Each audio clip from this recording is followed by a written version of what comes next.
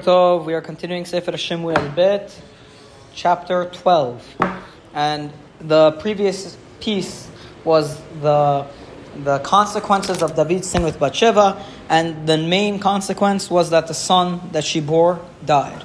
Okay? Now we have that whole interesting thing in which David was mourning and was crying and was asking for forgiveness from God, was asking for the life of the child before the child died. But then once the child died, David shook it all off, showered, got brushed up, cleaned himself up, and then the servant said, "What's going on?" He said, "What? Like, am I able to bring him back? I'm going to go to him. He's not going to come back to me." Very fascinating piece. Why David HaMelech would not engage in the real mourning and made sure to wear his king's garb after the death of the child. A couple of reasons. One is that the child was too young to be considered Shel Kayama, so there was no halachic mourning required for the child. That's one opinion. I think also it may have to do with the kingship, that you don't want to degrade the kingship and make the kingship look like it's in mourning. You know, the kingship has to represent the glory of Am Yisrael or something along those lines. Okay, now Boker Tov.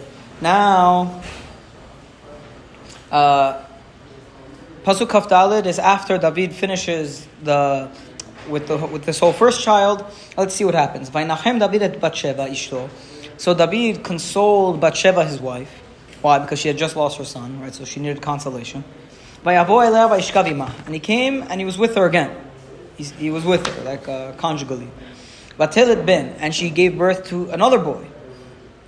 Vatikra et shemo Shilomo. Vadonai ahebo. And she called his name Shilomo, and God loved this child. Meaning, unlike the first child, whom God put to death, this child was Shel Kayama. This child was to survive, and God loved him. Vayishlach biyad Natan hanavi, vayikra et shemo Yedidiah, and God sent in the hand of Natan, and called the child Yedidiah, the beloved of God, to emphasize the fact that the child was beloved of God. Meaning, Shilomo had a second name called Yedidiah, Ba'avur Adonai. And he called him Yedidiah because of God. Now, it's a very cryptic pasuk, because it says that she called his name Shlomo, and then God sent with Natan, and he called him Yedidiah. What do you mean God sent with Natan? Gave him a nivuah to call him Yedidiah. Maybe. That's what I'm saying. It's a cryptic pasuk. God sent Natan to do something. I don't know what he came to do. Okay? And someone called the child Yedidiah because of God's love for the child. Now, some of the Mefarshim say it is David who named the child Yedidiah, and some of the Mefarshim say it is Hashem who named the child Yedidiah. Maybe we could find it in the Radak. No, that's Ralbag. Vayikra. Ken kedi ukriv vatikra. Haktuv omer ki HaKadosh Baruch Hu kara oto Shlomo, kemo shamar b'divrei hayamim. There's one opinion that says that God is the one who called the child Shlomo, and that's actually what's stated in Divrei Hayamim. Meaning in our pasuk it says Vatikra et Shemo Shlomo. We thought that would mean Bathsheba called the child Shlomo, because Vatikra is a feminine form. Okay? But if you look in Divrei Hayamim, who's the one who does the naming Shlomo? Hashem. Okay, so already we have a machloket on who's the one who gives the name Shlomo. There are two names, Shlomo Yedidiah. Of the name Shlomo, we don't know who named. Of the name Yedidiah, we don't know who named. Of the name Shlomo, it could be either Bathsheba or Hashem. Of the name Yedidiah, it could be either David or Hashem. Okay? Okay. Ukriva tikra, Bathsheba kira al shemo Shlomo. And another opinion that says Bathsheba called him Shlomo. Kemo shamar lach David b'shem hanavi. V'tam vayishlach biyad Natan hanavi le'ma'ala mimenu. Lama kara shemo Shlomo ki chen shalach ha'el biyad hanavi. And then in that case, what does it mean that God sent a Navi? She called his name Shlomo because God sent a Navi, saying that he's beloved of God. And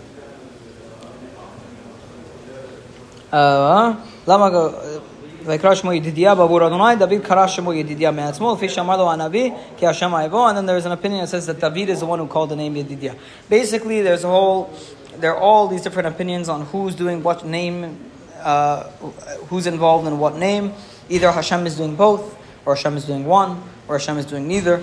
But it's just interesting thing. And if you look in Divrei Hayamim, it seems like Hashem is the one who gives the name Shlomo. Okay? So Hashem is the one who gives the name Shemuel. Yeah, there are very many different opinions on the Shlomo's name, who's involved in the naming and so on. Let's not get into it. It's not. I don't know any practical names or names significance. No, I'm just saying. Like I don't know. It's just for the sake of you knowing that there is a little bit of.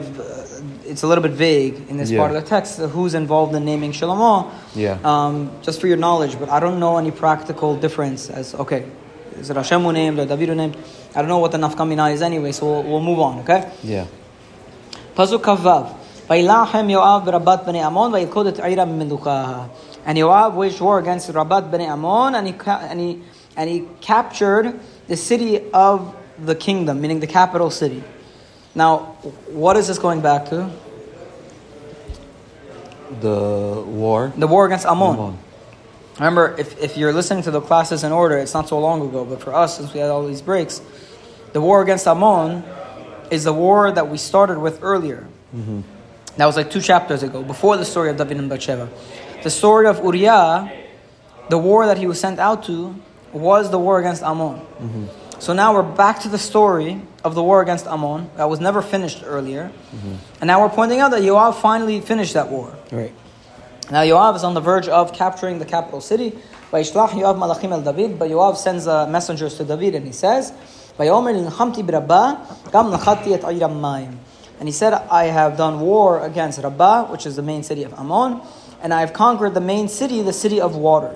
What the city of water means, I'm not exactly sure, but it means, I guess, we'll read the Radak.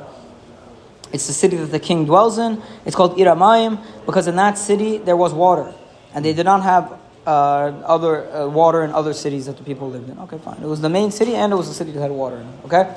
Yeah, maybe they had like a well or something. Or maybe that a deep well that people would build. Okay. And now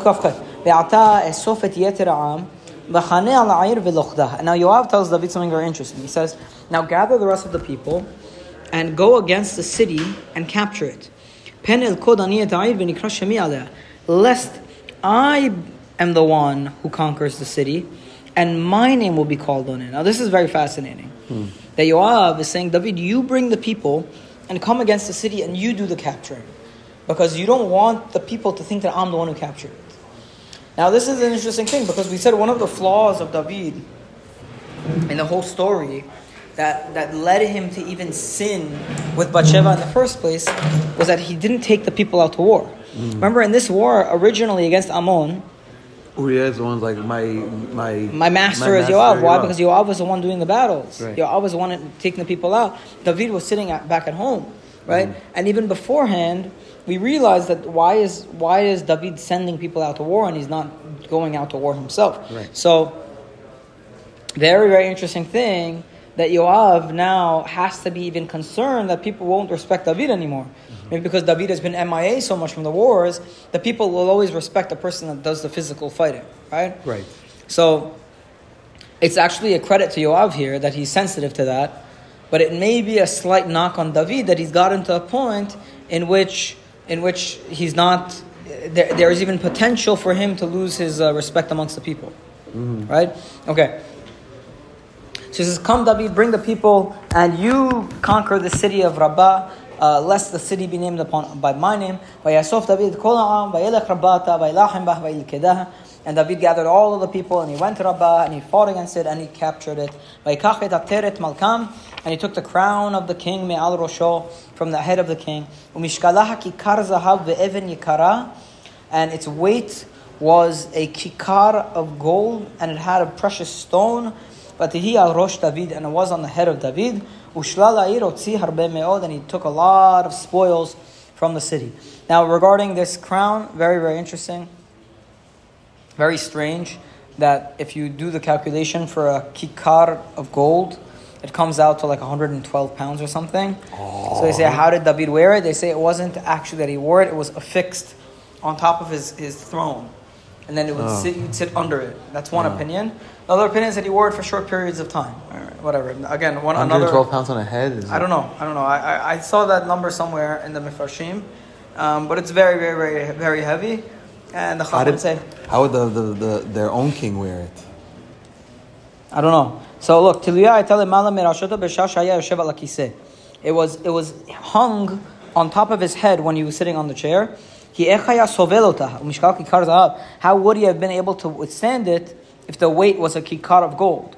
It's too much. That's what the Radak says, right? Yeah.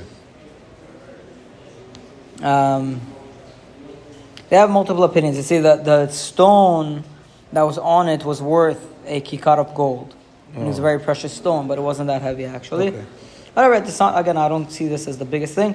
There is a very fascinating discussion here in the Radak as to if this crown was used for Avodah Zarah, then how was David allowed to benefit from it? Right? Yeah. So they say there was a goy who was mivatel Avodah Zarah. There's a concept that a goy is allowed to be mivatel Avodah Zarah and make something not be Avodah Zarah anymore. So before David got it, there was a goy or a convert, or not a convert, a goy who was a supporter of David, who was mivatel Avodah Zarah, which is a possibility. Again, not a discussion I want to get into because it's off topic from the text. Okay. Now, the final two psukim of the chapter are really, really a bit strange. Okay, and they're going to describe the punishment that David brought upon the people of Ammon. If you remember how this whole war started, the war started when David went and said, "Oh, Nachash, the father that he just died of the people of Ammon, the older king just died, and I was very good friends with him. Let me send my messengers to his son and show him my respects." Okay, now Ammon is one of the nations that Am Yisrael is not allowed to befriend. So that was a problem because David, as we said, was taking his personal into the national realm. Right? He had a personal friendship with a nation that we are supposed to not be friends with, and he let his personal friendship overtake the national duty that he had towards not being friendly with this nation. Anyways, the nation did not accept the people. They shaved off half their beards, remember, and then they cut off half their clothes. They cut off their clothes, and then they shamed David's messengers, and that's how David ended up going to war with them, with Ammon, in the first place. Okay. So when we opened up the story, we saw that the tensions were a little bit high, and the people of Ammon were willing to humiliate the messengers of David. So now David is seemingly going to get back at them, but I'll read the translation because I don't really understand. Nobody really knows what happens here. Pasuk Lamed Aleph, V'ta'am asher ba hotzi. He took the people out of the city, out of the Rabbah. Vayasem b'megera, and he put them in a iron threshing board. Iron threshing board. Uvacharitze habarzel, and iron axes. With the iron axes. Uvmagzirot habarzel. And them to brick making. To brick making. V'hevir otam b'malben, and he brought them through the towns of Ammon. No, the malben. What's the malben?